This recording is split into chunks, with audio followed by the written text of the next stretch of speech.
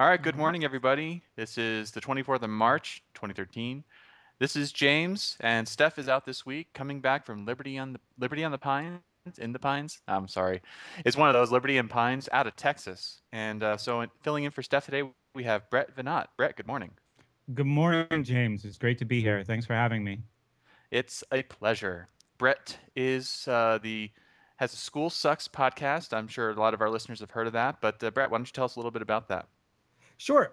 Well, School Sucks podcast is something that I've been doing since about 2009, and we have expanded to a small web community, a YouTube channel, and a live call-in show of our own. And really, what we're trying to do on that show is make a very clear distinction, and it's really, I think, it's missing in a lot of the dialogue about education and schooling. Those two things are opposites. They're not the same. They're not synonyms.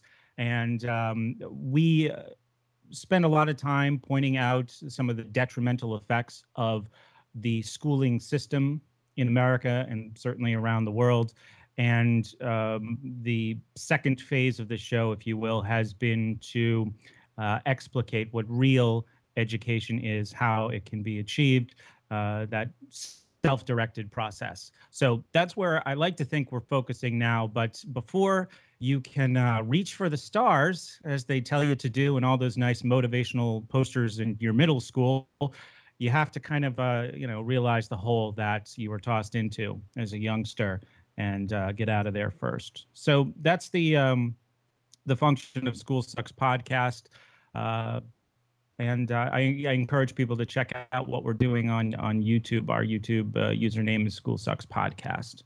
Uh, that's the short version, James.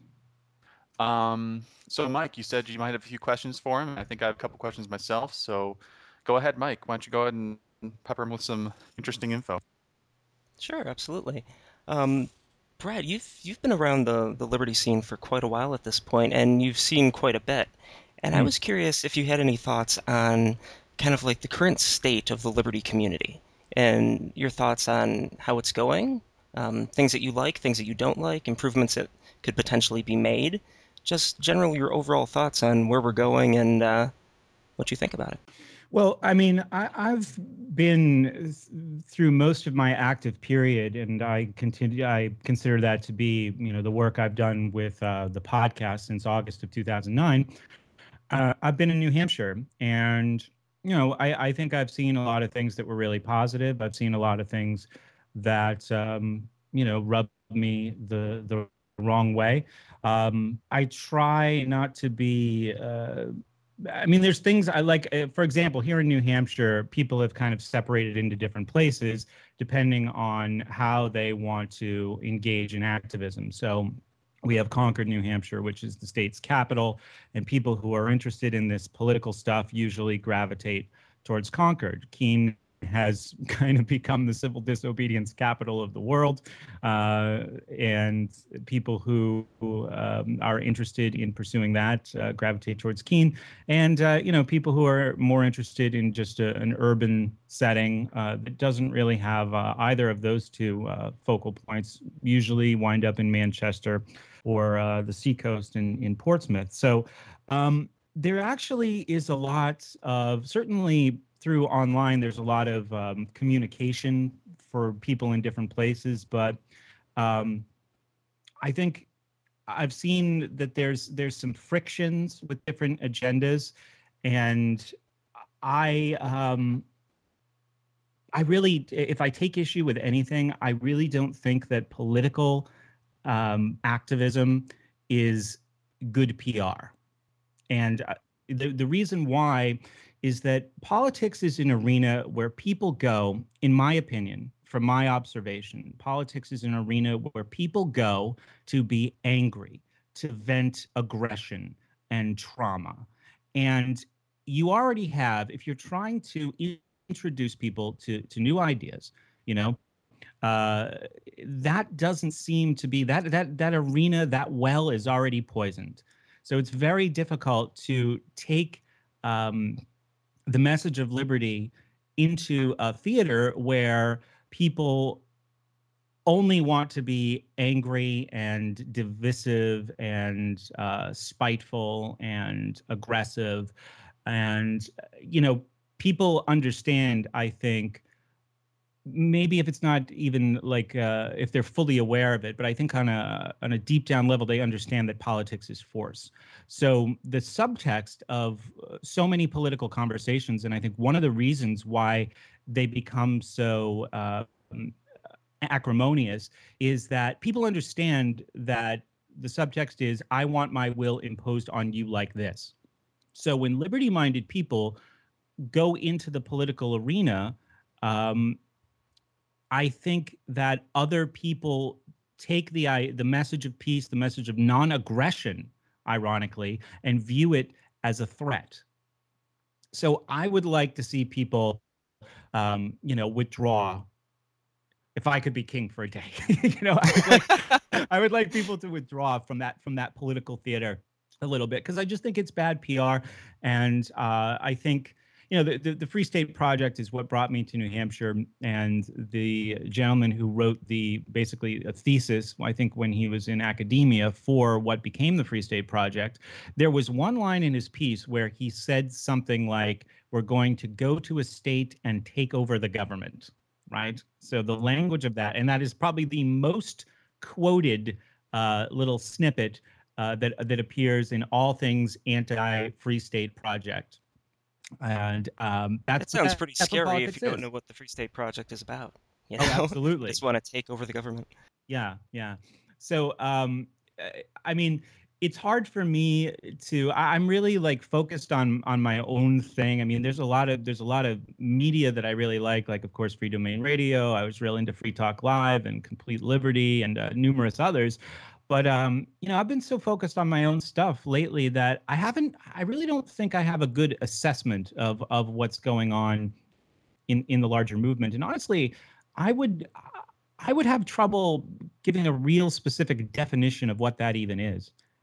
Yeah, That that's a was a very good long point. time. That was a long time for me to talk before defining what we were actually talking about.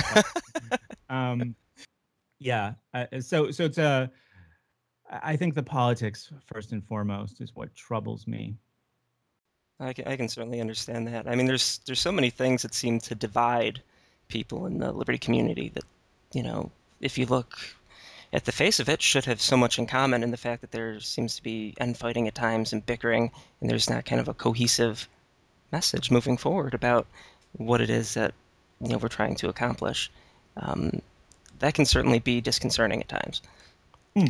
And I like, I had a couple of good opportunities to reach out to large groups of people here in New Hampshire recently and talk about school sucks a little bit.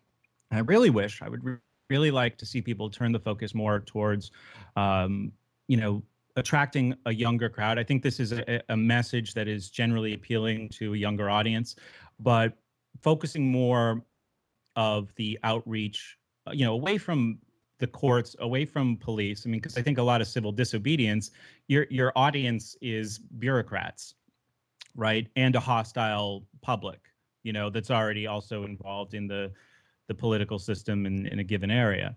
Um, Focusing more on the schools, focusing more on parenting, and focusing more on self. I think it's really frustrating, and I think I did the same thing when I was, first waking up to all this stuff many years ago, is that a lot of people have a tendency to run as far away from themselves as they can, right? So they say, well, okay, I understand the message of liberty, not on a personal level, but on a global level. So what I want to do is end the Fed, right? What I want to do, where I want to start, is by taking on one of the most powerful and secretive organizations in the entire world.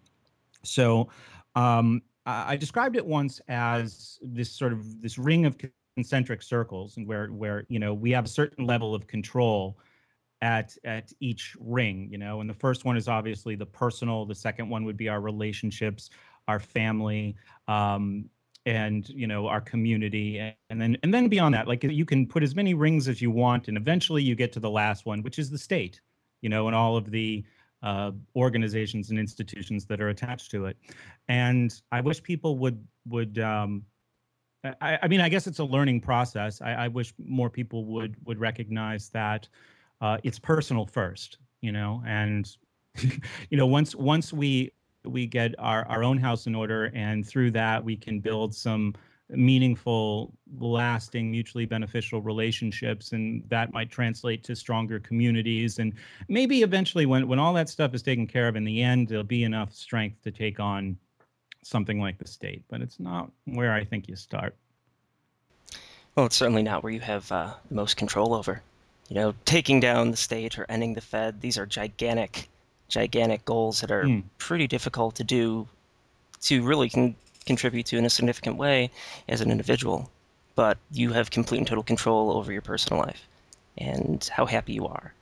And taking steps to actually move towards happiness is something that is real and tangible, and you can do today, right now, not in 5 years, 10 years, 15 years, with the help of thousands of people. I was thinking about that too. It was like I make a lot of YouTube videos, and I get this bad habit of reading YouTube comments, or reading comments online generally, right? I'm sure Steph knows this feeling, probably better than anyone in the Liberty community.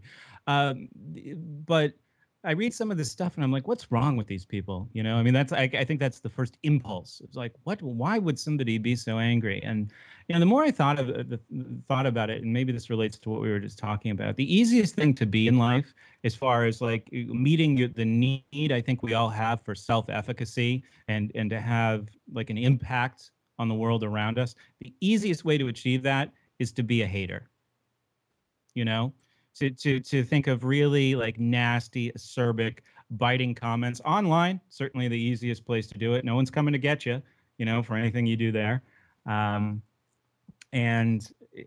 I think that maybe the attraction to some of these larger institutions that have this great distance from self or from friends or family is that they're easy to hate, because they're absolutely terrible, So, and waking up to all of this stuff usually brings a lot of anger, and that anger needs an outlet. So I think that might be part of it as well. Brett, I'd be interested in hearing more about your personal transformation coming to this material, because I know for me, like you said, coming along to realizing the reality of the state, there was a lot of anger that came up in me. I felt helpless at, many points where it's like, oh my God, like if I accept all this to be true, and I went to public school for how many ever years, and indoctrination and everything like that, and all the people around me are singing the praises of the state and government, and I just found it to be, I felt a lot of anger, and I felt helpless and powerless at times. And it's interesting to see how that kind of came out in me, like nihilistic feelings at the beginning. It's like just wanting to give up, and it's very interesting. I think the emotional journey and roller coaster that people go on when they kind of discover the ideas of liberty. And I'd be interested to hear more about your personal transformation, because certainly with your previous occupation, it affected you far more than it would someone in just a general line of work. So. Well, I think I've learned the most, and I've made the most meaningful steps, really related to a lot of the stuff that we've been talking about, shifting away from the political and the more abstract and the more distant to the personal, in the time that I've been doing the show. And I think that obviously the best way to learn, the best way to achieve mastery, I think in any given subject, is to teach it. And I was actually, I put this forward kind of as conjecture on my live show the other night. If the podcast had its origins in maybe my recognition of some of my, the failure of some of my own communication strategies, or in the past, like, did I need the podcast because I had failed so miserably at trying to communicate these ideas to the people that I always thought would be the audience most likely to greet me with open arms and open ears, like friends and family. Like, oh, these people just lack information and I can provide it for them. And then we'll, I mean, I think we all go through that. But, when, because of the anger that I think comes for a lot of people, certainly for myself, when we first realized some of this stuff, my communication strategies were pretty costly. And I think it got to a point where a lot of people really didn't want to talk with me about these things anymore. And that might have been partially. I'm not saying it was the only reason, I think, for the podcast, because I think the podcast was also an outlet for me professionally, not just personally. I mean, there was a lot of times where I was sitting in meetings in high schools, just feeling like I was going to explode for what I could not say, but wanted to. But, would hurt the company that I worked for, would kind of undermine the goals of the people that I made the contract with, who were parents, and they really didn't know any better. And, I think a lot of people maybe come to an understanding of the horrors of state education through an understanding of liberty, and maybe when they get to chapter 7 in Murray Rothbard's For a New Liberty, they say, oh, education, that's part of it too. But for me, it was the other way. It was my experience in education that really, I think, first made me very anti-authoritarian, and that drove me pretty hard towards the left. And it was a gradual process from there. I think initially I was very reactionary, very conspiratorial. Basically, if something, I was initially into the Alex Jones crowd, and I think it was around, I don't know, 2005, 2006 that I started listening to Free Talk Live, and from there, Complete Liberty, and it was Wes Bertrand who introduced me to Free Domain Radio. So, Complete Liberty and Free Domain Radio were really transformative for me. And it was funny. It was around the time that I started listening to Free Domain Radio that I started the podcast. Because I was like, I got to do this, and I had done stuff. I mean, I had gone to school for communication, so I had done radio stuff. I had a radio show in high school, and I had been a teacher, and I had a lot to say about a lot of these subjects. So there was a confluence of things that brought me to the whole School Sucks project as a podcast in 2009. I had tried to sell it as a documentary, or pitch. I shouldn't say sell it. Pitch it would be more accurate word. And the person who was the producer that I introduced the idea to, I thought we were really speaking the same language on a lot of stuff educational. And he said something like, this is a paraphrase, but he said something like, "It's not Michael Moore enough, Brett. You got to be more like Michael Moore." What does that even mean? That I think I was trying. More what? More sweatshirts. Sweatshirts. He goes around frumpily. Sorry, never mind. Please go on. He does. You're right. He does go around kind of frumpily. And you don't look unpresentable enough, Brett. You need to gain about 50 pounds. Maybe then you can go and get back. I can look pretty unpresentable. Sorry, everybody. That was kind of a cheap shot at Michael Moore. There are much better reasons to criticize him. Go on, please. Sure, and we were actually talking about this on my show recently too. There are some redeeming features of Michael Moore's work, but what Michael Moore does that makes him so, I guess one of the reasons why I take issue with him is because almost everything that he does is an appeal to emotion. It's basically trickery, and he's a spotlight shiner.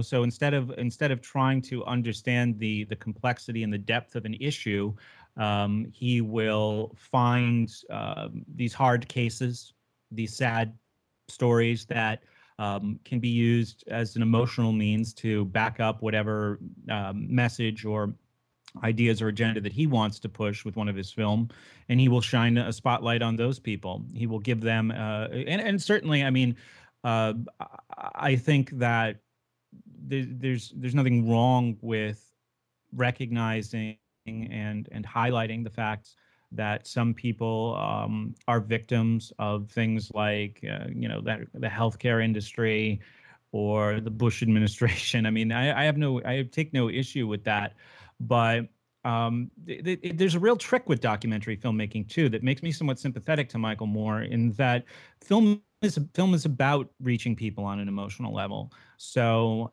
that was a real challenge for me when I started doing the podcast, because you want to persuade people, and you understand that really connecting with people is um, an emotional pursuit. Like, if people are only interested in logic, right, and those, I mean, and they have a complete disregard for emotion, right? That's capricious or foolish to even acknowledge that we're emotional creatures.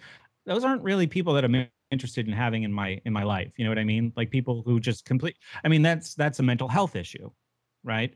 So I think that you have to, if you really want to persuade people, you have to be able to connect with them in a meaningful way on an emotional level. And when you're producing media, well, how do you do that, right? How do you do that without cheating and using logical fallacies and emotional trickery? So there is a balance. And for me, um, I was somebody always very interested in film, and I remember I heard Martin Scorsese say one time that the way to a person's heart is through music, and I. I tried to, in the production of my podcast, be as honest and as rigorous as I could at the time. I mean, I've made so many mistakes along the way, but trying to be uh, as sincere as I could in the arguments that I presented, but you could get to people emotionally through the way that the editing was done, or the media clips that were used, or the music that was used, and you didn't have to cheat in the narrative as much. So, certainly, like I said, I've screwed up plenty, but I think that I recognize the challenges that somebody like Michael Moore has. So, I mean, we've all seen YouTube videos where people try to oversell it emotionally. There's so many documentaries on YouTube, or on a site I recommend people go and check out is called Top Documentary Films. There's some pretty good stuff there, but we know what that looks like, where people are emotional oversellers, and And a little lax on the facts as well. and a little, well, that's where they oversell emotionally, right? Because it's great to be emotional, it's great to be passionate, it's essential. If you want to persuade people, you have to be. But Absolutely. if you're all emotion and no facts, or very little facts, or very selective facts, which I think is the case with Michael Moore's films, then that is the emotional oversell. And that can be, I mean, the same thing is done by politicians. I mean, that can be extremely dangerous when you get people riled up behind either a false idea or an idea with just enough truth behind it that you can spin it in a way that people believe it to be true. Yeah. And that's some of the work we've tried to do recently on my show, is point out some of the tactics and the trickery that especially the mainstream media uses, to manipulate people. They're not even putting like too much effort into it anymore. I think that everyone's so conditioned. I don't think they need to. Yeah, a lot of the propagandists and the manipulators of public opinion, there actually might be some promise and some opportunity in that, because they're getting pretty lazy. I mean, they're just recycling the same crap. If you check out mainstream media for a given hour any night. I don't know why you do that to yourself, but if you did. Well, I feel like I have to do it I have to just kind of occasionally see what's going on. And sometimes it can charge me up a little bit. Not that I'm looking to get like charged up, but it can just, if I see the right thing, or I guess the wrong thing, it can just give me a push I need sometimes to maybe get on the mic or get on my live show with a couple of co-hosts and explore an idea that I've kind of had at the back of my mind for a while. Like, if I get that push, like if it's current, if this is a current issue, maybe sometimes being just completely enraged by something I see on TV or hear on the radio can be motivating. But I don't recommend it. I don't recommend it, everyone. That makes sense what you're saying. Yeah. Sometimes you gotta dip your little toe into the cesspool, kind of see what's going on. And I mean, I definitely can connect to what you're saying as far as finding things that you see motivating. It's like, oh, okay, there's so many people out there doing things that I know are not so good, Right. and it can definitely be whether it's anger or frustration or irritation or any range of emotions, putting that behind the truth and putting that behind, an idea that is rational and logically consistent. Mm. That can be incredibly powerful and produce some amazing content that can really best communicate these ideas. Yes, absolutely. I was just going to say, guys, I don't know what it is. I think I repel callers. I have the same problem on my show. I don't know what it is. I encourage people to call. Ask me anything you want. Absolutely. I did have a question from the chat. And maybe it would be helpful if we sort of make it into a two-parter. They're wondering what you think about Steph's view of the family, and so it'd probably be helpful if you sort of, sort of describe what you think Steph's view of the family is, and and I know it's a very general question, but it's the only one we've got at the moment. So, if you have any thoughts on that or what you'd like to say about it. Well, I think that all right, my understanding, and you can fill this in as it needs. And I do have to apologize. I haven't listened to much of the show over the last year because, like I said, I've been really busy with my own projects, and my listenership to most podcasts has decreased because of that. The other thing, quick tangent before I get to that question. If you're kind of impressionable like I am, and you listen to somebody who has like a really compelling style like Steph does, and you talk a lot for an audience yourself, I noticed that after a while, if you listen too much, you start to sound like him a little bit, which is Right. not, like, and Right. I would be talking to other people. Yeah, exactly. I'd be talking to other people, right? And I would be doing like an interview or doing some chat on my live show, and I would be listening to the recording, and I'd be like, right. Like, where did that come from? But it was there was a lot of examples like that where just the inflection and because he has a speaking style that is somewhat infectious, and that's not why I don't listen, but or haven't listened as much. But I think that one of the things that was really helpful for me with Free Domain Radio is Steph articulated that a lot of people were kind of as adults fantasizing about their family and their childhood, that they had once they were able to move away, grow up, become adults, get some autonomy. They were constructing this sort of fairy tale narrative about what their childhood had been. And when we do that, we really, I think, sacrifice self-knowledge. We forget where we came from. We disown ourselves. To use that sounds like Nathaniel Brandon's quote. And we don't have any. When we say, oh, my parents were really great, or they did their best, we fail to have any empathy for our child selves. And I think that for a lot of us, I think that can create a way forward as adults where if we don't look at the impact, and it's not just family. Obviously, on my show, I focus on school. It was like 40, 50 episodes in before we address family in any meaningful way. People have a kind of programming that I think is very much formed in childhood, and I think I don't think Steph's message is any more prescriptive than this is something that you need to look at. And maybe there's varying degrees of depth depending on who the person is or what issues they face as adults. Of course, we do understand that that Steph and the family is something that is really caricatured in maybe the rest of the liberty movement and beyond. There was Bob Murphy had a joke at the roast where he introduced Steph and he said, "I'm Stefan Molyneux and I hate your parents too."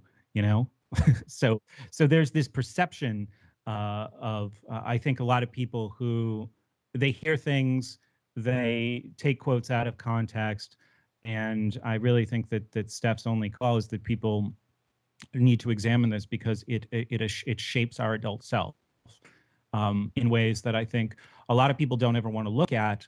And unfortunately, the real consequence of that is that there's a transference or an inheritance for the next generation, because it's easier, I think, for a lot of people to just treat children poorly than to recognize what was done to them, to accept and to face what was done to them as children, whether we're talking about the family or we're talking about school or society or religion, all these places where children are mistreated. Was that any kind of an answer to what was asked? Or is there anything I could do to flesh it out a little better? I think so. That makes sense to me. Yeah, that makes sense to me as well. We'll see if the person who had the question has any follow-ups. But right now we have a caller. Great. So Damon, please go right ahead. Speak with Brett. Brett, good morning. Good morning, sir. Oh my gosh, you're waking me up. This is wonderful. I wanted to say thank you first because I think my journey to these types of topics has been opposite of yours. I actually started with you in School Sucks about maybe a year and a half ago. And that led me through your discussions with Complete Liberty, and then that led me back to Steph. So that was been really amazing. Great. I'm glad to hear that. I'm glad to hear there's that I could return the favor to those guys.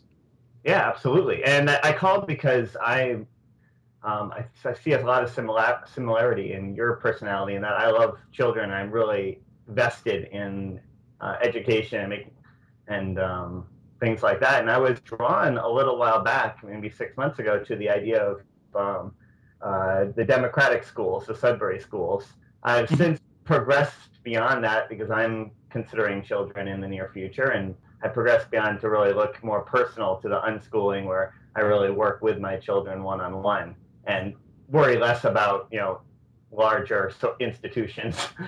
Sure. But I had heard or had seen you mention that you had looked at the concept of democratic schools and how much of it has so much anarchy embedded into it as a success model, but then kind of drops the ball at the last minute to kind of use punishment and use social enforcement in some ways that might not be so productive.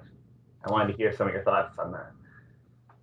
Sure. Yeah, we my co-host for my live show, Jason Osborne, and I went down to Framingham, Massachusetts, where the original Sudbury School is, about 2 months ago. And we spent a few hours there, and we saw some things that we really liked, and we saw some things that we found to be kind of troubling. And what we really liked is that everybody there seemed to be really happy. They seemed to have positive relationships that was really quite alien to most of the school environments that I witnessed in my decade plus of experience in education. We felt like there was obviously a dangerous amount of collectivism, and we kind of surmised that this is the result of maybe where the school is. In Massachusetts, it's a pretty liberal, pretty collectivist, pretty unfree place, and maybe it would be possible for a school like that to exist up where we are, and take the best features of Sudbury and leave the rest behind. The thing with democratic school is there is this question, and I really don't know. I don't know the answer. If you're going to have a school, and there is a need to make decisions that affect everybody, how do you do that? I mean, I don't mind the democratic process when there's 6 people deciding on what to have for dinner, So is there is there an opt-out, right? If there are decisions that are made on a community level or school level, is there an alternative for people who don't want to go along with that decision? So I think that the problem with Sudbury is that the idea of the school being democratic, that's kind of king there. That supersedes everything. That democracy and freedom, a mistake that a lot of adults make around the world, democracy and freedom are synonymous. So as long as we're democratic, as long as everybody has a voice, there's nothing really to complain about. I mean, certainly we can complain about little things and take it to a vote, but as far as the function of the school as a whole, there's nothing to complain about. So, well, can I loop that back, because you're sparking off ideas in my head with which is, I guess, the best part of the conversation. What it sounds like is missing from democracy in that type of school would be negotiation. I mean, Steph talks about, and we all talk about, reality not having any conflicts in it. So if there's two people that are conflicting, they're either not understanding each other's point of view, or they're not understanding the goals of the problem, what try to get to the best solution. So that the voting seems kind of like a cop-out. Like we're not really ever going to understand each other, so we might as well just count straws and see who gets to win. Yeah, I'm really glad that you mentioned that, because this was probably the most off-putting part of the whole experience for us.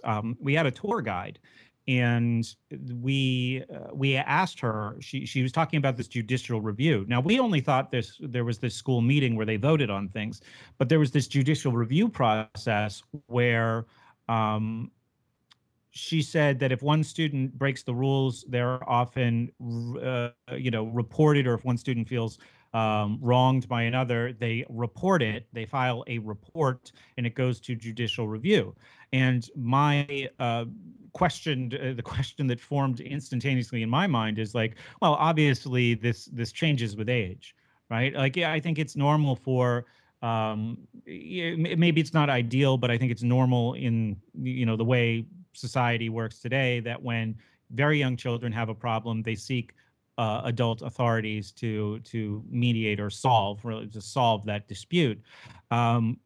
We would like to think that as children grow and become more independent, and they reach the teen years, as something that I think should happen more quickly in a school like Sudbury, they would seek resolutions to interpersonal conflict without involving other people, without running to some kind of committee, or what is in that sense the authority, right? That they would be able to do exactly what you were saying. Look, there's no there's no contradictions in nature. Where are we misunderstanding each other? What do you need? What do I need? How can we come to a mutually beneficial, non-sacrificial compromise here? And what we were told is that no, whenever there is a conflict, it is they're encouraged to make reports. If students can get in trouble for not reporting things to judicial review. A girl later told me that she received a 1-day suspension per judicial review for walking on the wrong side of the street. And this I found very troubling. So I think that Sudbury was probably started with the best of intentions, but it's an organization that has existed for 40 plus years. As organizations continue to exist, I think there's a tendency for them to become more bureaucratic, and there a lot of rules have been put in place there, and I don't know how the process for evaluation are rules removed. I just think it was a sign that maybe some things have gotten a little out of hand if a 15 or 16-year-old girl is being punished by a group for walking on the wrong side of a street. It tells me that something, despite all the positive aspects of Sudbury, something has gone wrong there. Well, it sounds like that idea of negotiation and also competition they kind of have accepted that idea of monopoly on dispute resolution, which is, I think, the first subject Steph tackled when he started his podcast. That idea that it's all in or all out. You can accept our organization or you can leave. And there's no, you would think with these amazing bright minds that are fully being developed that in 40 years, wouldn't some kids have gotten together and created an alternate dispute resolution organization within their school that would have outcompeted the official one? But it sounds like, I bet that's pretty much not allowed. It doesn't seem that way, and we were also interested in on the sense of like the effectiveness of the school. What is the output? What are people doing after Sudbury? Most importantly, are they happy adults? And we were actually talking about this on a live show recently, and I had Gardner Goldsmith on with me, who's lived in New Hampshire most of his life and is very familiar with the Sudbury program and Massachusetts politics. And he said the school is notorious for producing very left-wing statists, and I find that's unfortunate.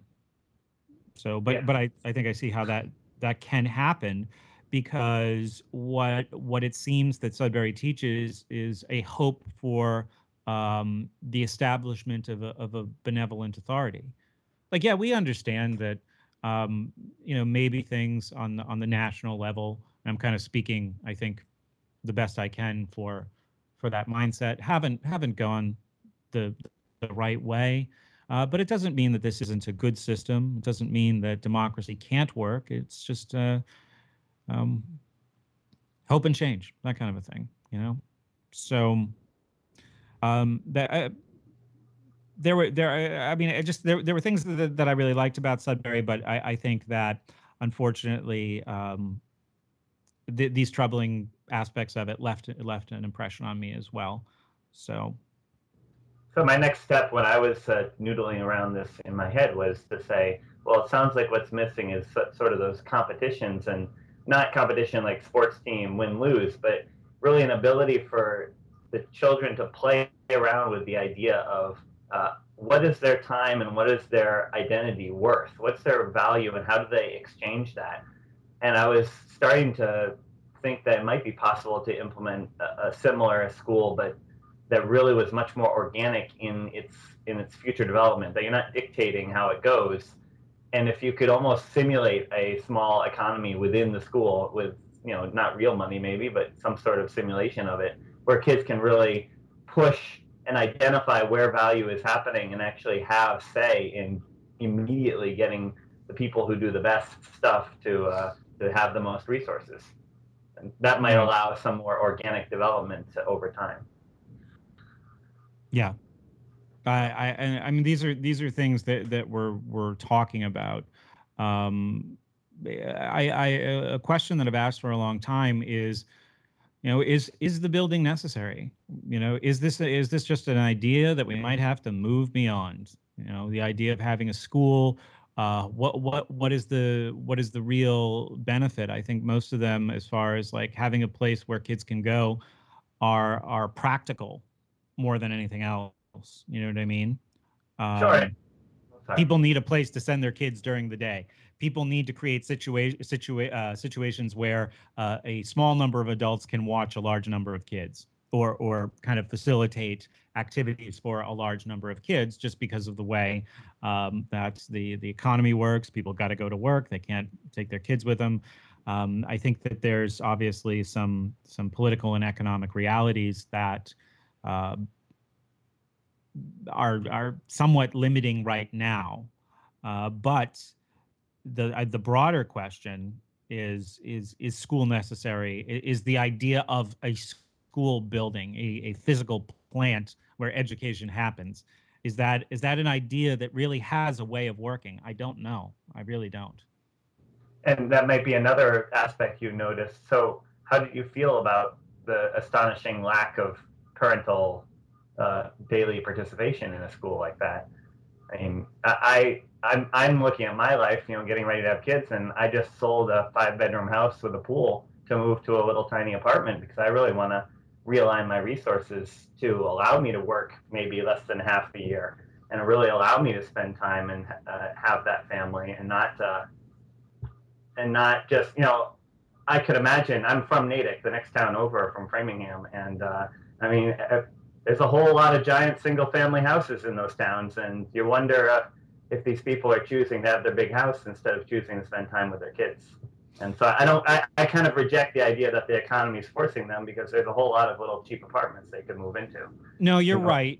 You're really right, and I should know because I know we have a global audience here, and we're talking about Central Massachusetts. But I used to work in Needham. This is the really wealthy area of Massachusetts outside of Boston. So these are the suburbs of Boston where most of the people who are making tons of cash, and regardless of having to give 60% of it to the state of Massachusetts and the federal government, people who are making a lot of money, this is where they live in Massachusetts. And this is where I did most of my tutoring work between 2006 and 2008. And these people, dad was president of a bank and mom still worked, because and all of the out of school educational activity was outsourced to people like me. So you're right, it is a choice. And there is obviously that keeping up with the Joneses aspect to it as well. Because if dad's salary, affords them a 5 or 6 bedroom house on 10 acres in Needham, Massachusetts, or I don't even want to think about what the property taxes are there. Then yeah, the mom's choice to work is certainly not out of necessity. So yeah, I think that's admirable. I certainly don't want to call it a sacrifice, but to prioritize like you're doing. And I think that a lot of people tell themselves this story. I think this was the way it was with me to a certain extent, is that parents say, well, the way that I can help my kids the most is to make as much money, to provide as much financial stability as possible. Which is nothing more than a story, of course. Yeah, but I think it's a story that a lot of people are telling themselves. I mean, I grew up in one of those big houses, and I got $1,000 plus of presents every Christmas, and that it actually encouraged some really anti-social, anti-developmental behavior. I was into model trains, and I would sit in the basement hours and hours a day, putting together these models. And every year, my crack was encouraged, and more model trains kept showing up as presents. And at the same time, no one asked, "Hey, why is he in the basement, and not talking to people, and not playing with anyone?" And that's those types of self-understanding questions that you started this conversation with, I think, are really brutally important, and they're often not fun to look at. But I mean, God. Yeah, I think it also you can form this feeling or this belief that everything, when you're raised like that, you can form this belief that everything is always just somehow going to be taken care of, and maybe as an adult, that translates to somehow everything will just be okay, which can really sap people's motivation. My observations from my own life and from the lives of friends that I grew up with who were, similar economic status. And I mean, obviously, once you get to be an adult, there's no one to blame for that, and 100% responsibility lies with me or whoever we're talking about to change that. But yeah, I think there's a lot of detrimental effects to that. I could get even more intriguing if there's I don't know if there are any other topics or callers coming up, but I have some really sidetrack comments. So, guys, is that all right? No other callers at the moment. Mike, do you have anything else? No, go ahead, Damon. Well, I could take this conversation a little more international. This past week, I had one of the best weeks of my life. I work for a large corporation, and we are expanding into Shanghai. And there's a large number of people being hired from the local populace to join the company. And our company is very American, very all about selling magic and positive memories, things like that. So I've reached out in a mentorship program to become a mentor because I've been 10 years in my field, so I figured I could, and I have doing these conversations which allow me to offer so much unique perspective to people. And so I have these 3 young women in Shanghai who picked me out of a hat and said they wanted to talk to me. And I think I can circle this back to education. It was intriguing. In their culture, there's no idea of choice or real honest respect. Even though Asian culture is very much they talk about respect for elders, respect for many types of people. They don't really respect that idea of individual choice, being the root of where respect actually really comes from. So when I started talking about some of those topics, that kind of blew their mind in a positive way. And it did really quickly go back to education in childhood you wouldn't necessarily learn to question anything or learn to figure out what your own values are, to figure out what choices you can make in life. So yeah, big sidetrack, but it just blew my mind. And I talked to 2 different women for an hour, and we had nothing. You wouldn't think we'd have anything in common, but my God, there's someone on the other side of the planet, and I was able to connect with them really closely, very quickly, because these types of things we're learning about respect and choices and how to self analyze yourself really are universal. And it was amazing. It's like she was down the street. So respect is a kind of a routine or this theatrical performance that people do. It's not a thing that is real. Right. When we get, in our company, we really push the whole everyone says each other's first name, which frankly might be partly theatrics, but it does help with the idea that we all have something to add. We're all peers, and some people are paid more maybe because they have more experience or their decisions have wider ramifications. But in the end, we're each there to help each other one-on-one, and that was so foreign to her. Or the idea that you're equal with your boss is just mind-blowing. Yeah, I've worked places like that too, where it's everybody calls everybody by their first name to their face, and everybody calls anyone above them by their last name behind their back. So that really is just kind of a routine, right? Yeah. And it's kind of like the idea. It reminds me, we'll force you to be moral, where once force is introduced, morality is not the right word anymore. So, I think that there's plenty of that here as well. And more than enough. Yeah, absolutely. I just heard I'm in 2009 listening to Steph's podcast in order, taking my time. And I just heard one that was talking about how the idea of hierarchy or the idea of someone, dictating what someone else should do, how inefficient that is. And I think that relates back to all the stuff you're trying to do with school. It's the idea of sending people to a place and telling them what they should do and what's best for them, and how non-humble that is. How on earth, one of the things that's really piqued my interest in the last year is the idea that no person on the planet can be boring. And we each have millions of hours of experience, and I've only just met you for 30 minutes. You can't be boring. There's too much content for you to draw from. And that idea that I, knowing you for an hour, can know what's best for you when you know yourself for thousands and thousands of hours is just insanity. And it's so hard to present that to people, at least in my experience, because it's to present that someone has been that insane for so long, it's really hard to look that in the face. Right. I could actually take this back to the first question that Michael asked me about some of the issues that I might have with the liberty movement as a whole. And, I think that another thing I would like to see is maybe a little bit less arrogance. This is something that I think is it happens in politics generally, but people will start a conversation with somebody on the issue of religion or politics or schooling or parenting, And there's an impulse, and I've certainly been guilty of this myself. There's like an impulse to categorize them and dismiss them, you know, and that's not a way.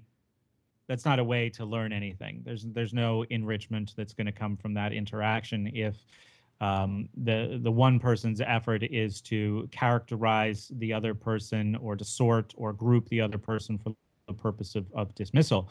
And I see a lot of that. I think I've engaged in for people who talk about the value of individualism. I think that's something that we should try to avoid at all costs. I say the same thing to myself because I know I've done it on my show and in real life. But yeah, you're right. There's a huge missed opportunity when you do that. I'm glad you brought that up, Brad. I'm certainly guilty of doing this in the past too, almost bullying people with the truth. You know, it wasn't about honest communication and trying to help them understand ideas. It was about me feeling superior because I had this information and understood it, and it happened to be true. That's, you know, it definitely happened to be true, but I was going into the interaction not trying to honestly communicate with someone and help them understand, but to bully them with my knowledge and look down on them and say like, oh, I have this information and you don't, therefore in some way, shape, or form that makes me superior to you. And Right. that's an absolutely horrible way to communicate these ideas, and it's something I've seen other people do. It's something I've done in the past. I don't know if it's a stage that people tend to go through as they're exposed to this kind of information, or if it's, you know, more select. But I think it does an absolute disservice to the subject, and it is not in any way, shape, or form empathizing with the people that you're trying to communicate with. Yeah, absolutely. And this is one of the ways that I found nonviolent communication to be helpful. I mean, if people are unfamiliar with nonviolent communication, or you have kind of a negative concept of it, it's not like a set of PDF scripts that you print offline and bring to your conversations. I think it's really a language that you need to speak with yourself first, and you need to understand, you know, what needs are you trying to get met by the actions that you take. Obviously, there's a lot of tie-ins between NVC and Brandon's 6 pillars of self-esteem, living purposefully. I think there's some correlation between nonviolent communication and objectivism, because they're really the only 2 philosophies that I think are entirely non-self-sacrificial. And you know, being able to understand why I wanted to engage people that way, like you're talking about, Michael, was incredibly valuable for me. It was an incredibly valuable pursuit. I actually had a conversation with Steph privately a couple of years ago, and one of the things that he told me was, you know, I really hope you understand. You really need to understand why you're doing what you're doing. You know, why do you want to do this? And you kind of have to have you kind of need to do RTR with yourself. And I think that was something for a long time that I didn't do and that I wasn't doing. And like I said, the easiest thing in the world, and it still happens to me, like when we're doing live radio and I've got dead air to fill, the easiest place to go to is the negative, the what somebody else is doing wrong, the judgment. It's so, because it's so, I mean, maybe it has something to do. I was with you know, I think parts of my personality were formed when I had accomplished nothing. Probably had lower self-esteem than I do now, and I think it's just this hard wiring that you have to fight sometimes, the impulse to go to that place and be a hater. Because I find myself doing that a lot, and it's really, you have to be vigilant to avoid that. So that's one way that I found that self-knowledge, that self-awareness, NVC was really helpful with that for me. I think that's a really important idea, Brad. I mean, being conscious. I mean, I think you can break down a lot of the ideas that Steph talks about into 2 words: be conscious. Be conscious of the decisions that you're making and why you're doing the things that you're doing. You know, if you're conscious of what you're doing and you make a conscious choice to do something, you win. I mean, like, there are no rules. There is no right or wrong answer. You need to be conscious of the decisions that you're making. and the effects that they're having on other people. And yeah, and part of living consciously is being not just open, but like really like eagerly open to any new information, and not in the way where you're being kind of like the Socratic, like you're kind of toying with somebody, like this cat and mouse game where you're like, oh, tell me more about your ideas, silly, like that kind of false interest, that jabbing questions at people. And I mean, this is another thing that I've talked about so many times and been so guilty of in the past. Like, just ask people questions, jab at people with these questions till they see their belief system collapse right in front of them. Well, that doesn't make them look forward to seeing you again. When you do have a lot of valuable information to share with other people, but you shame them, you guilt them, you judge them, you dismiss them, you categorize them. It's not like those kinds of people are going to be lining up to get more knowledge from you in the future. So yeah, I think part of living consciously is even if you deep down disagree, even if you deep down know somebody else is wrong, to be eagerly open to any information, any knowledge, feedback that they have. And I think there's a laziness too, where other people might tell us things that we don't want to hear.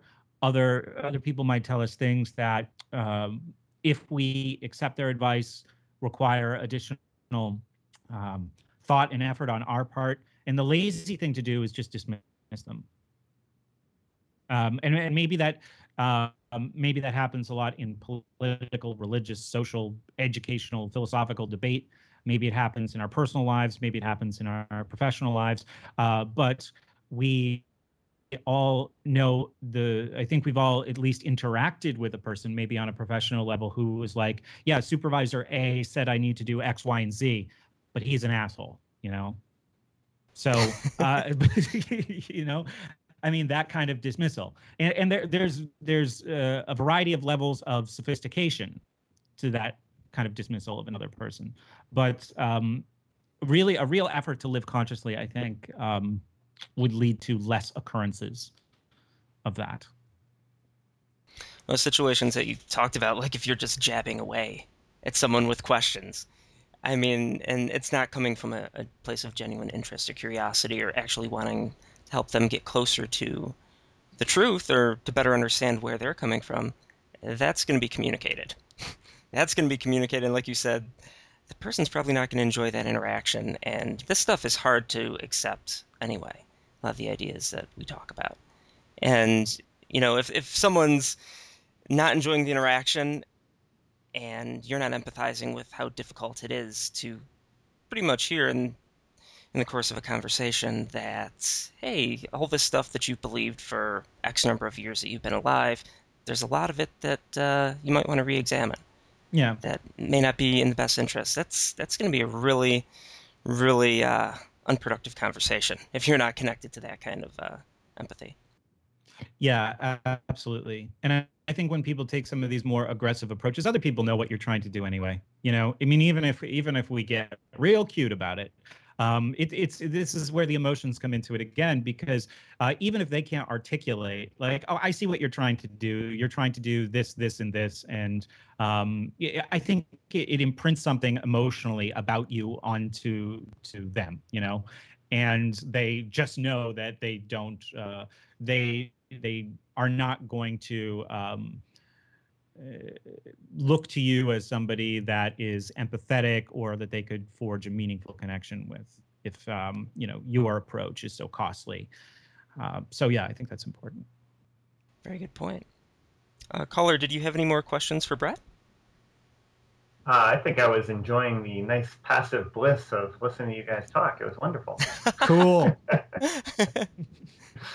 Yeah, I'd be curious, Brett, in hearing your thoughts on, we just had Dana Martin on the Sunday Show a couple weeks ago. Yeah. And, the ideas she talks about with unschooling, I find it completely and totally fascinating. And, the idea that your role as a parent is to be more of just a facilitator for your child's interests. And like you said before, do we need the building? Yeah. Is the building there to facilitate? Or, is that something that can just be done at home? I'd be interested to hear your thoughts on the unschooling approach versus, you talked about Sudbury schools, and certainly there's Montessori schools, and there's a lot of options for non-traditional schooling. And I'd be curious to hear your thoughts and comparisons between each of those and which one you think is closest to the way to go. Well, if we define unschooling, if it, the opposite of schooling, then it's just self-directed learning, right? Hmm. It's just education. That's all it is. That's how we learn things as an adults. We make a choice. We recognize some kind of intrinsic motivation that we have, and then we come up with a follow-up plan to that realization. And after that, we go through a process, and then we know something, right? So it's not the idea of this being radical or new agey or a foreign concept. I think that everybody recognizes, or I think all of us recognize that this is how we learn. This is how adults learn. And as far as parents are concerned, I think there is an importance to being proactive as far as creating an environment where learning can take place.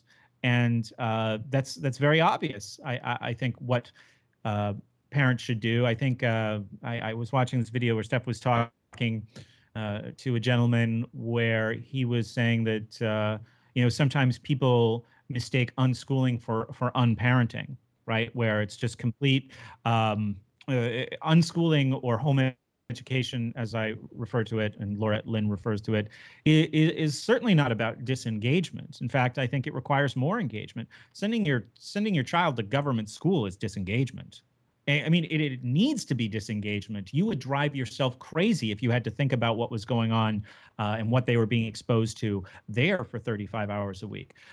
So, I think it's about increasing engagement and really observing what you really have to be on top of when is it time to introduce new things, when are old things getting old, what does this physical environment need to have in it to not force but encourage new development. So I think it's a tremendous amount of work, and I really think that people need to throw out all language and thought that relates to school, right? So age groups, timelines, levels, all that stuff needs to go. And it's difficult to let go of that stuff because it's so schooled into us as a generation who spent 15,000 hours in these indoctrination centers. So there are I think it's a great challenge, and I have a lot of admiration for people like Dana Martin, who, strangely enough, I've never had on my show, and I don't have any good reason why. So I'm gonna write to her today or tomorrow and get her on. I listened to like the first 45 minutes of the show that she did, call-in show. So I really enjoy her work. Is there anything else more specific I could address related to that? I would be interested in hearing your thoughts on, you talked about getting rid of the building and throwing everything out. And certainly you can go as a facilitator, as a parent, do that yourself. You can be there for your child and help facilitate yourself. You could also, the idea of paying someone else to do it or having someone help you in that role. And I'd be interested to see, like, what your thoughts are on that subject. Do you think there's a market for, whether it's certainly tutors or that kind of thing, but whether the building exists or not, offloading that and having someone assist you in the process of facilitating for your child? So I think there's a market for that, not without a real dramatic paradigm shift and a real evolution in what people's conception of education is.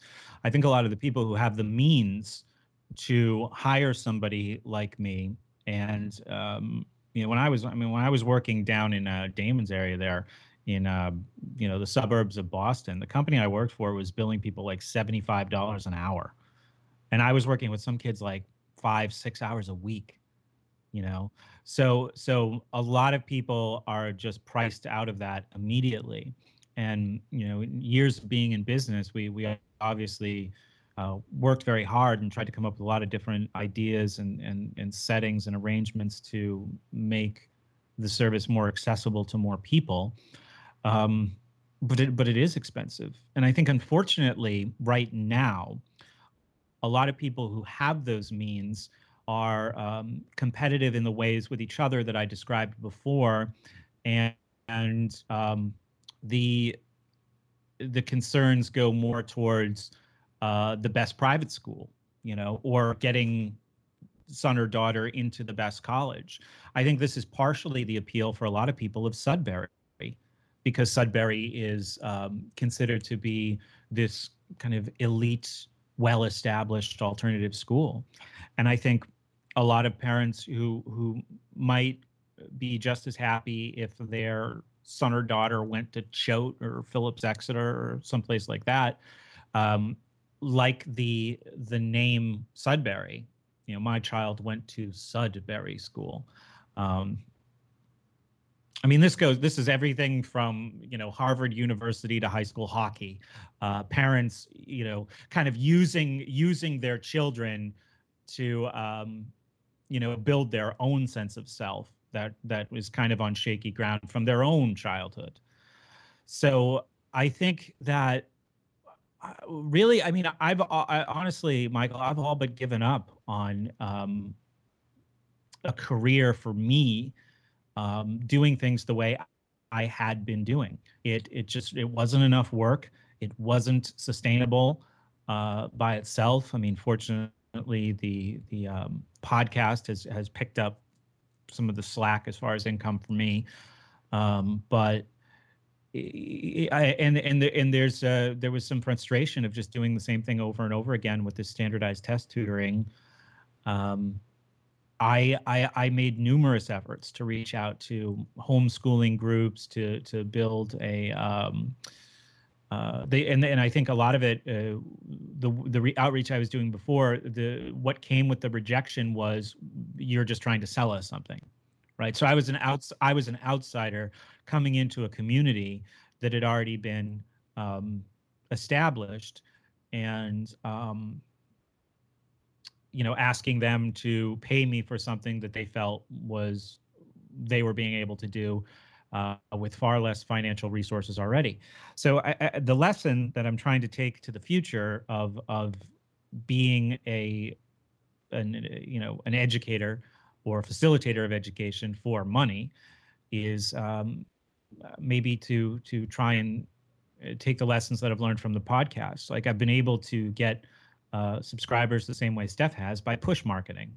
You know, like you have to put a tremendous amount of content out there for free, and when people recognize that has value, then, you know, maybe they'll kick you some money every month, because they want, first of all, I mean, like I'm still sending Steph money, but I don't listen to the show regularly because I recognize how valuable it is.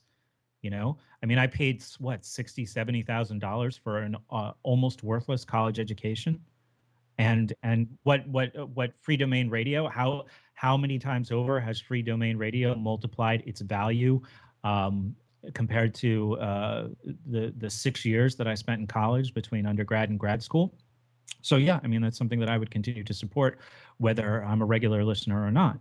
And now I think that when you can prove that what you do has value, maybe push marketing can create a market. So that's how I'm kind of rethinking things as far as the tutoring is concerned. I'm actually going to start a new website and possibly a new podcast and YouTube channel, giving stuff away for free.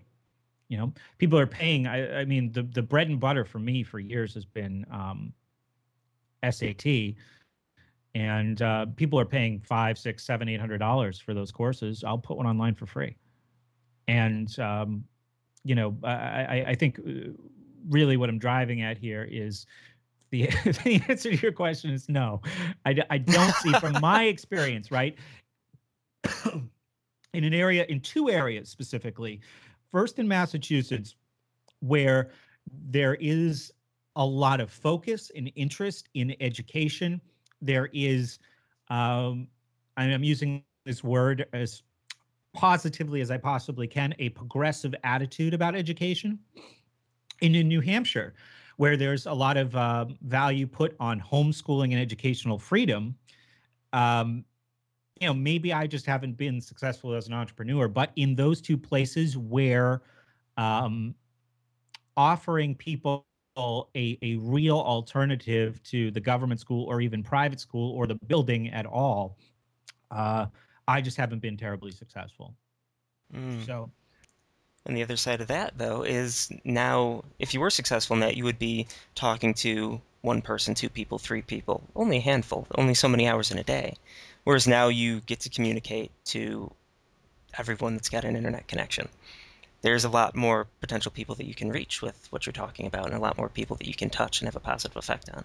Absolutely, and that obviously has a value that's different from compensation, monetary compensation. And I don't forget that. I try to maintain gratitude for that, because I've thought, like, there's been times where I've gotten frustrated about lack of engagement, lack of views, lack of hits, lack of donations coming in, and I remind myself, if I had stayed the course and become a school teacher, I could reach as many people in a career as I reach in 3 or 4 days now. So, and I would also have been restricted in the other environment in how I reach them. And I already felt that happening. Even in private school, I was being censored to a certain extent and had to censor myself in order to keep my job. I don't have to do that anymore. So, yeah, I agree. And thanks for reminding me of that. I need to remind myself of that more, too. We actually have another caller on the line. Great. Go ahead, caller. Hey, how are you? All right, you're up. All right. Well, so this is a call about unschooling, right? And this is my first involvement in this kind of call. But I'm in school myself right now, and I'm in a different kind of a structure. It's an online school for health coaching, and it's interesting. But I'm finding it really difficult because there's no real set structured way to connect with other people. And I think that's the biggest challenge with alternative structures with schools, the connection. But in the same way, there's really never any connection in these other schools, like the college I've been to. I never really felt like I understood what people were doing there.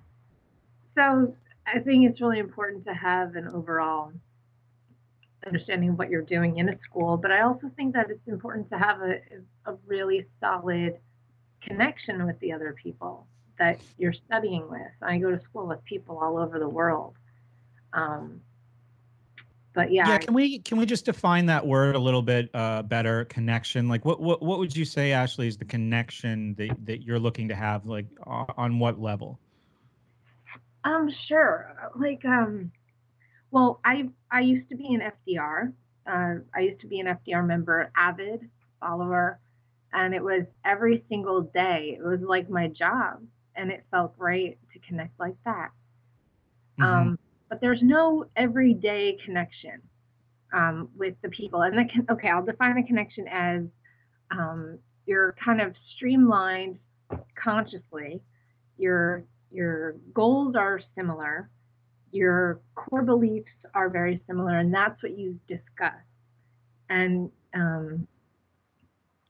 we don't have that in my school.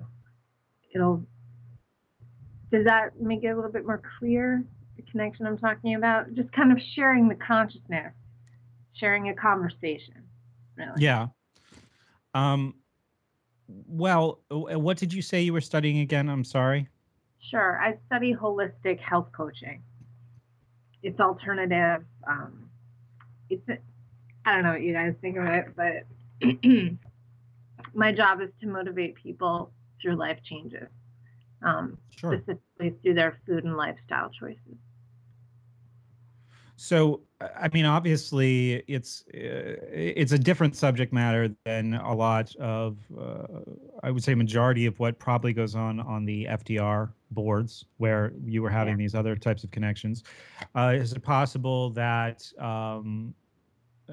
being involved in the FDR community was something that required more emotional engagement, that was easier to forge meaningful connections with other people because of what was being discussed? And those kinds of connections, there might be educational or philosophical environments where those connections form more easily than other places. Well, that's very interesting that you say that, because my school is based on these like 5 pillars of primary food versus secondary food. Primary food is your physical activity, your relationship with people, your relationship with your spirituality, and it has a lot to do with relationships. That's what we consider your primary food. And the relationships that you're establishing as a student at my school will really attribute to your ability to connect with people outside. It's all about connection. So it's boggling to me that I had a better structure in FDR doing it voluntarily than I do at school, even though this is semi-voluntarily, because you have to motivate yourself to get to the computer. But I guess there is, it's definitely like my school definitely pushes for a connection, but they do it on a spiritual level. See, I'm not like that. Like I don't really do that. I like to connect more on core belief systems. And could you tell me a little bit more about that? I just, for my satisfy my own curiosity here, connecting on a spiritual level. Like what do you think that means to the other people in that community? To the other people in the community, they have they have their belief system, which was in place either in early childhood, or they've gone on a journey and they found out what their higher power is. And they do that, they make a connection to their higher power through things like yoga, meditation, and exercise. So they have most of them have a clear definition of what their spirituality means to them. Others, like myself, don't really, but I consider myself a very insightful person, and I can help people just the same. So I think the spiritual aspect gets in the way sometimes of me trying to connect with these people, because they're talking about higher powers guiding them and like, forces from the astral plane and all this crazy crap. And I'm just trying to keep, my feet on the ground here. Right. It's a bizarre atmosphere. Yeah. And you want to believe that people who are rational can have a non-conventional schooling. I really want to find my niche in this. Like I tried to find my quote unquote spirituality there with exercises and visiting certain places and mantras and Okay, well, let me ask you this, because I'm just thinking about trying to put myself in your shoes in this situation. Now, my impulse, right, as I enter this community, with my current belief system, which is, to some degree shaped by, maybe as yours was, by exposure to FDR. And not saying that FDR is responsible for my initial assessment of these community of that this community, but I walk in there and I say, look at these nitwits, right? And the astral planes, and so I guess my question would be, do you feel like perhaps you're bringing a certain amount of judgment into that setting with you that could be compromising or blocking the establishment of better connections? Or do you feel like you've made a genuine effort and the spiritual component of this this academic pursuit is just too obstructive for that? In a way, I've done more than I would imagine any other person doing to break out of my own, I guess, my own way of thinking, especially being so influenced by FDR. Definitely would consider myself influenced by FDR. I shaped my own perspective within FDR. And, FDR is very freeing in that sense. And then to go into an atmosphere where like atheism is not really recognized. I haven't met a single atheist in my school. Can we talk about, is higher power like just a term that's used in lieu of God? Yeah. It transcends all religions. It's, across the board. It acknowledges every sense of God anyone could think of.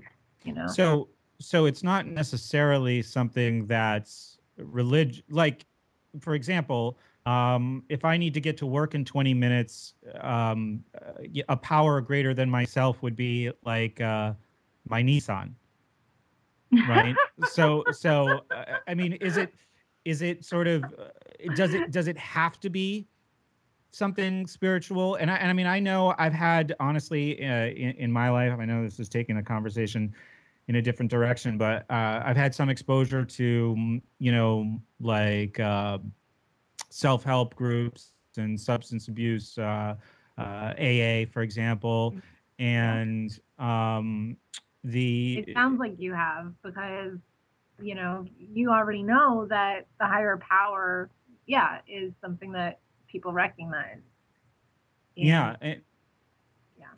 And I mean, this is shifting the direction of the conversation completely, but that was a world in which I was involved many years ago, and I found that as I learned more, the obstacles to maybe embracing some of the positive aspects of a community like that, and I think there would be a lot of disagreement about how many positive aspects there are. But the biggest obstacle, and what eventually drove me away from that kind of stuff, was this spiritual aspect of it. Mm-hmm. That was likewise. Yeah. Likewise. I had a similar experience. Yeah.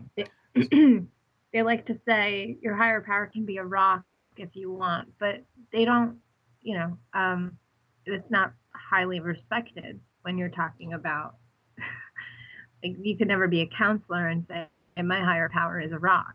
That's a bunch of bullshit. Sure. And if you look at the literature for a lot of these 12-step programs like Alcoholics Anonymous or Narcotics Anonymous or anything similar that have that spiritual component to them, like in AA, they say we're allowed to develop an understanding of God as we understood him. Okay, well, that really narrows it down, doesn't it? Right. As we understood that white bearded man floating in the clouds, Father of Jesus to be, right? Like that really, it's nice talk, but for some people, especially people who might have been raised in these very strict Roman Catholic or something similar to that kind of settings, that word is always going to have a lot of baggage attached to it, and it's something that can really be obstructive, I think.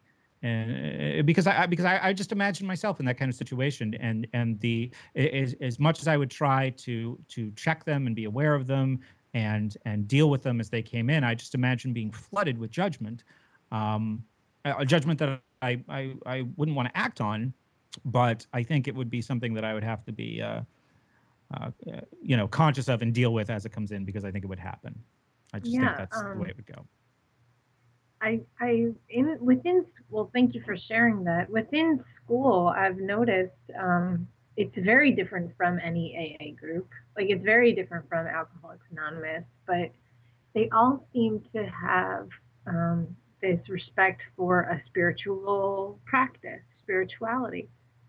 Like I said, I've explored all the spiritual whatever. I've done this little journey this past year and a half. And I've found the feelings within those spiritual practices to be overwhelmingly similar to helplessness. Well, certainly not self-sufficiency. If one of the requirements in the step work of all of these programs is that you formulate some kind of higher power and then you surrender to it.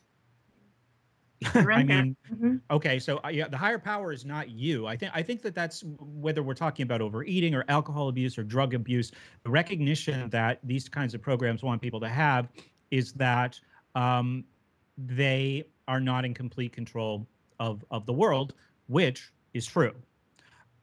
So you, I guess, transfer this concept of I am God, I rule, I control all variables of my world, and when I can't control all variables in my world, it is a crisis that needs to be dealt with through food or gambling or alcohol or drugs. I recognize, I put faith and transfer control through some kind of, unclear ceremonial process to this higher power. And it's very disempowering. It's not about self-sufficiency. It's not about self-control, and it's not about self-responsibility. So, I have a lot of problems with that.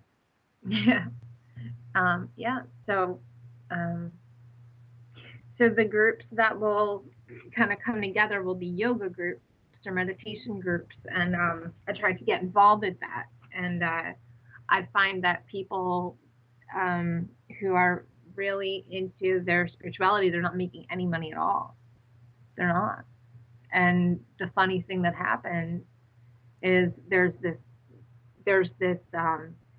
switch that goes on in their head. They say it's something that's going on with it's something with the energy in this.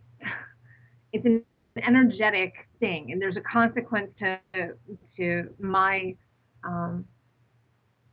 pursuits. My pursuits are not happening because the energy is bad, and it's something with the universe, and it's something with the planetary alignment or something. And that's been just like ridiculous. So. Well, it might just be a problem of not having the vocabulary to talk about some things that might have some truth to them, right? So there was this big craze a few years ago called The Secret, right? Oprah loved it. Oprah loved it. It was a book. It was a documentary.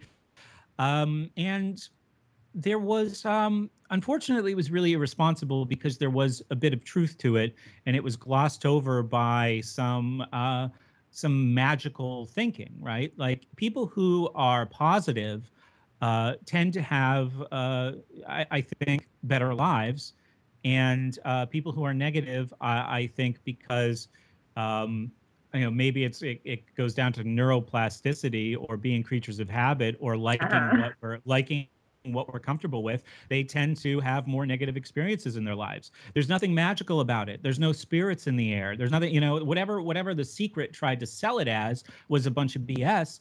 But yeah, I mean, I've found that people who can maintain positive attitudes lead better lives, and the people that I've been exposed to who are constantly negative, constantly complaining, have more miserable lives. It's not magic. I think it's just like, what are you, where are you looking? What are you expecting?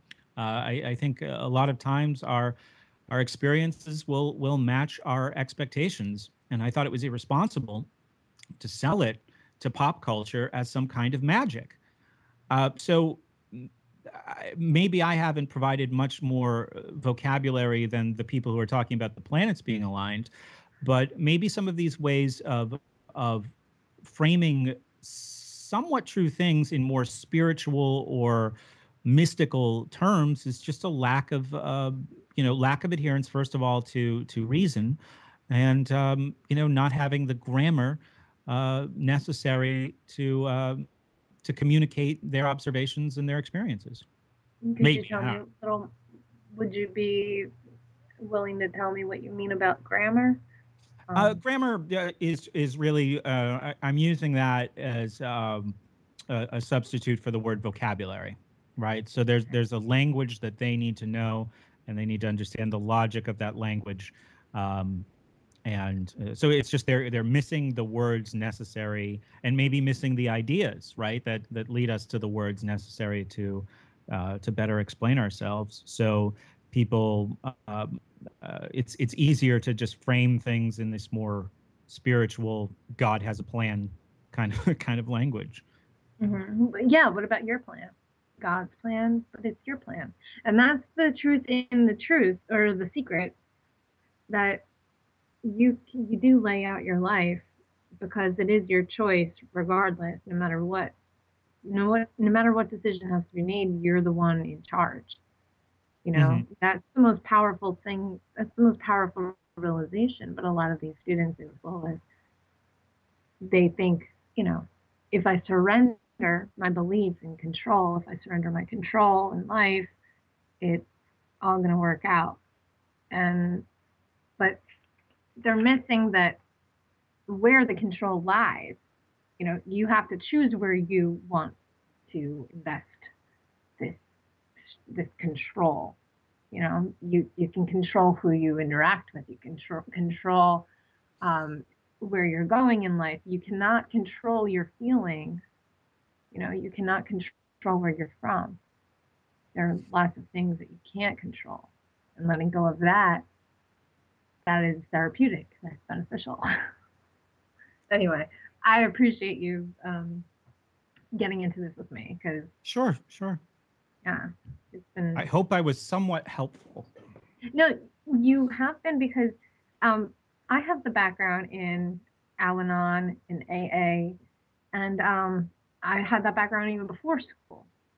And bringing all of that experience into this, new age type of thinking. Like, dude, I've already been there. Like, this is not doing anything for me. Like, you guys are missing out on a lot. But yeah, so thank you for sharing that with me. My pleasure, Ashley. Thanks for calling. Cool. Thanks. I saw a bunch of different faces appear, guys, during that conversation on the Skype call. Ryan, do you want to go ahead? Sure, why not? Sure, great. Hey, how's it going? Thanks for the call. Hey, Ryan. You were talking earlier about college, and you said it was a waste of time. I'm just finished my winter core, about to start spring, and it's only the first year. I have 3 more years to go, and it doesn't feel like it's that helpful. It really feel that it's in the way of what I'm supposed to be studying. So what do you suggest I do? Well, I mean, first of all, I really I need more information before I get it. I just want to say that obviously, as far as I really only want to speak from my own personal experience. More than it being a waste of time, college was a waste of money for me, first and foremost, as far as the return on investment. The time, well, okay, there's also this other problem where I studied communications. I was a freshman in college in 1995. I graduated in 2000. The entire communications industry was revolutionized by the internet outside of college. Nobody told the people teaching in my college about it, apparently, while they were teaching us. So it was kind of a degree in media and communications history by the time I graduated. But I did have this very positive experience with a very left-wing socialist kind of history professor, and it really revolutionized and really had a positive influence on my attitude about, my own intellectual abilities and my own pursuit of education and my career goals. So it's if I hadn't gone to college, it might have taken me longer to have that experience. I'm not going to say that I regret anything, but it's certainly, as far as the financial aspect of it, it's money that could have been better spent somewhere else. So can you tell me, Ryan, a little bit more about what you're doing and what your goals are? Sure. Right now, I'm just studying prerequisite to become a business major. I haven't really applied yet, and the first couple course, it's economic is one requirement. I enjoy that class, but everything else, it's like Steph said. Management is just for a class that to manage people that the government been broken down, and I don't want to be in that environment really. And all the management class is just stuff that I can learn from Free Domain Radio instead and spend much less money on it. And I enjoy the experience and meet a lot of people, but my core class right now that I require for business, I'm not really doing super like great on it, just like average grade or lower, because I can't really find a motivation to study it. It's like drill, do your homework, and just shut up and don't say anything. That's how the class works. So, well, what college is today? I mean, college is obviously an institution that came to be at a time where most people had no access to information. And obviously, you can find out anything that you can in a college. And it's not just like saying, well, if you want to learn about business, go Google business on the internet. You can get a syllabus for any course that you want to take. You could assemble your own list of videos and links and podcasts that would help you achieve mastery of that course following a syllabus written by some professional in academia. So, I mean, you can replicate using the internet everything that college does for free, except the piece of paper that they give you at the end. So, I mean, it really comes down to, what do you want to use college for? What do you want to do after that? Because basically, college is basically, it's spending $75,000 to $150,000 on a raffle ticket for the job raffle, to be able to put your ticket in, your college degree on a resume. So it really, I mean, do you have any idea of what you want to do when college is complete, Ryan? as of right now, I would probably be looking into the human resource because I would like to communicate with people or start my own business because I'm listening to stuff a lot, and he said that we should try not to work for other people, or I'm not really sure. Yeah, I have a lot of time to think about, and you've been sparking a lot of for me to think about too. But I have a question that also been sparked by you. What do you think I should use all my elective to study? Because some of the stuff, especially like philosophy, I could be taking. I'm not sure whether I would excel in that class or be really bad in it. should I be taking class I'm already good at, or something I don't really know? If I was in, I mean, this is just, again, I can only speak from what I would do. If I would be interested in, if I were a freshman or sophomore in college, in taking classes where I would find myself at odds with the professor. I think a college philosophy course could be fascinating. I think it could also be very frustrating, but I seek out opportunities to listen to and engage people who have very different viewpoints than I do. So, I mean, if your priority to have a high GPA or to make like the national dean's list or something like that, I guess I would take electives that you already are really good at. And if you want to have an exciting and stimulating experience, I would seek out opportunities like, what philosophy. I'm guessing most, if you listen to Free Domain Radio and you're taking economics class in college, I'm guessing there's going to be some conflict there. It all depends on what your goals are. I couldn't steer you definitively in one direction or the other. Those would be two considerations, though.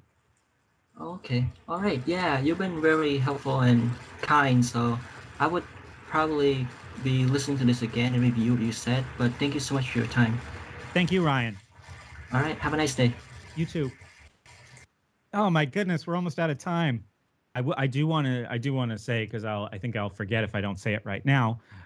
We do this every Thursday night on my show, 6:30.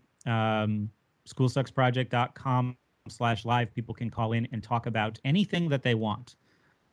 And what I really would like is if people have some kind of area where they feel they have a fair amount of command or expertise, they use that as an opportunity, a platform to educate us. I'm always impressed with how many like really, really bright people there are, in the FDR community and in my community. And there's certainly a lot of crossover. The work that I've done with Steph has really helped build my audience. So, open phones every Thursday on my show too. And Brett, tell the listeners a bit more about your AV club and how they can support what it is that you're doing. Okay, sure.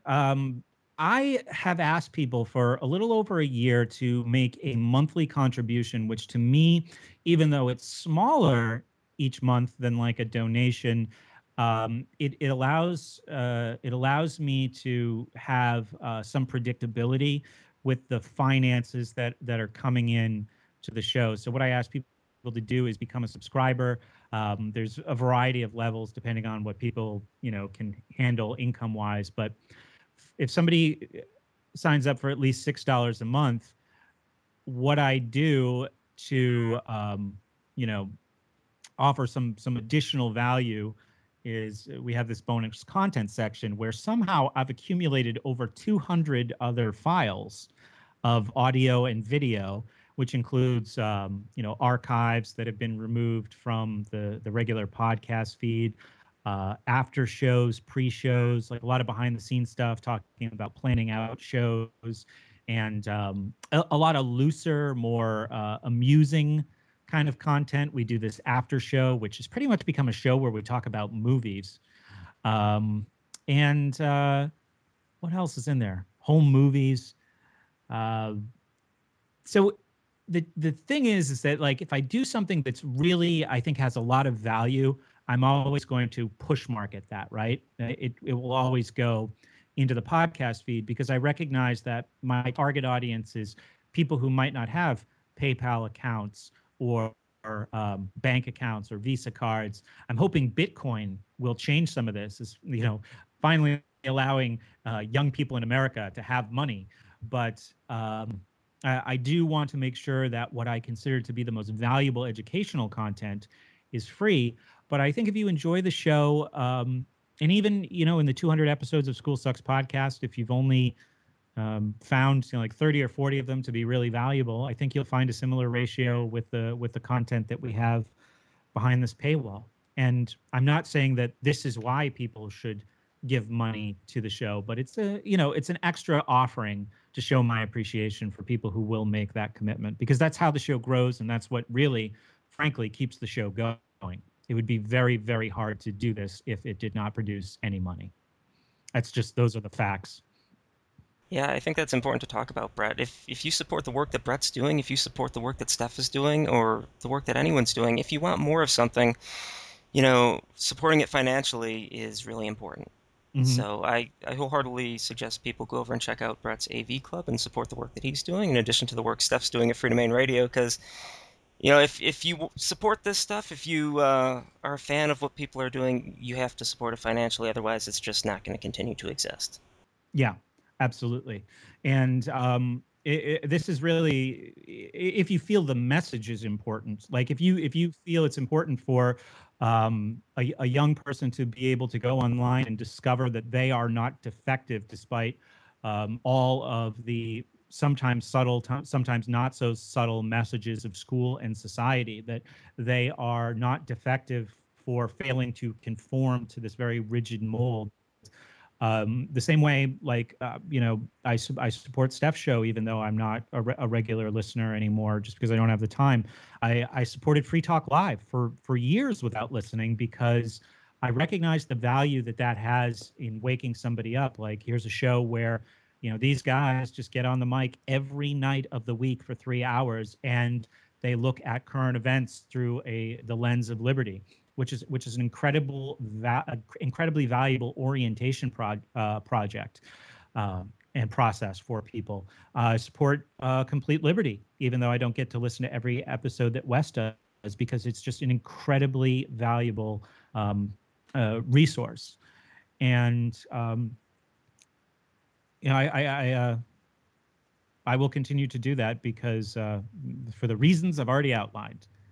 I occasionally throw some money too to, like, some of these freeware things and Wikipedia. Just when Jimmy Wales pops up and he says, "Hey, give me $5," I say, "All right, Jimmy Wales, you've helped me plenty. You've made some of my research a lot easier, at least giving me a place to start." So, yeah, I think that's really important, and I think that is us living into more of the economy that we would like to see, instead of just talking about it. So, yeah, thanks for bringing that up. That's very important to me right now. All right. Well, thank you, Brett. Thank you so much for guest hosting this week. It's been a lot of fun. And if you have any closing remarks or anything you'd like to say, go for it. Again, I just want to say thank you, Michael, for the invitation, and thanks to James, and of course, thanks to Steph for many, many reasons, including letting me sit in today, and for Freedomain as a whole. People can check out my work at schoolsucksproject.com. You can join our community there. Start your own group. If you have some niche area within education that you want to let people know more about or discuss, you can be done there. Subscribe to our YouTube channel. School Sucks Podcast is the name. And that's about it. Thanks again. I really enjoyed this, and I will certainly make myself available to do it anytime. Thanks everybody for listening, and we'll see you again next week.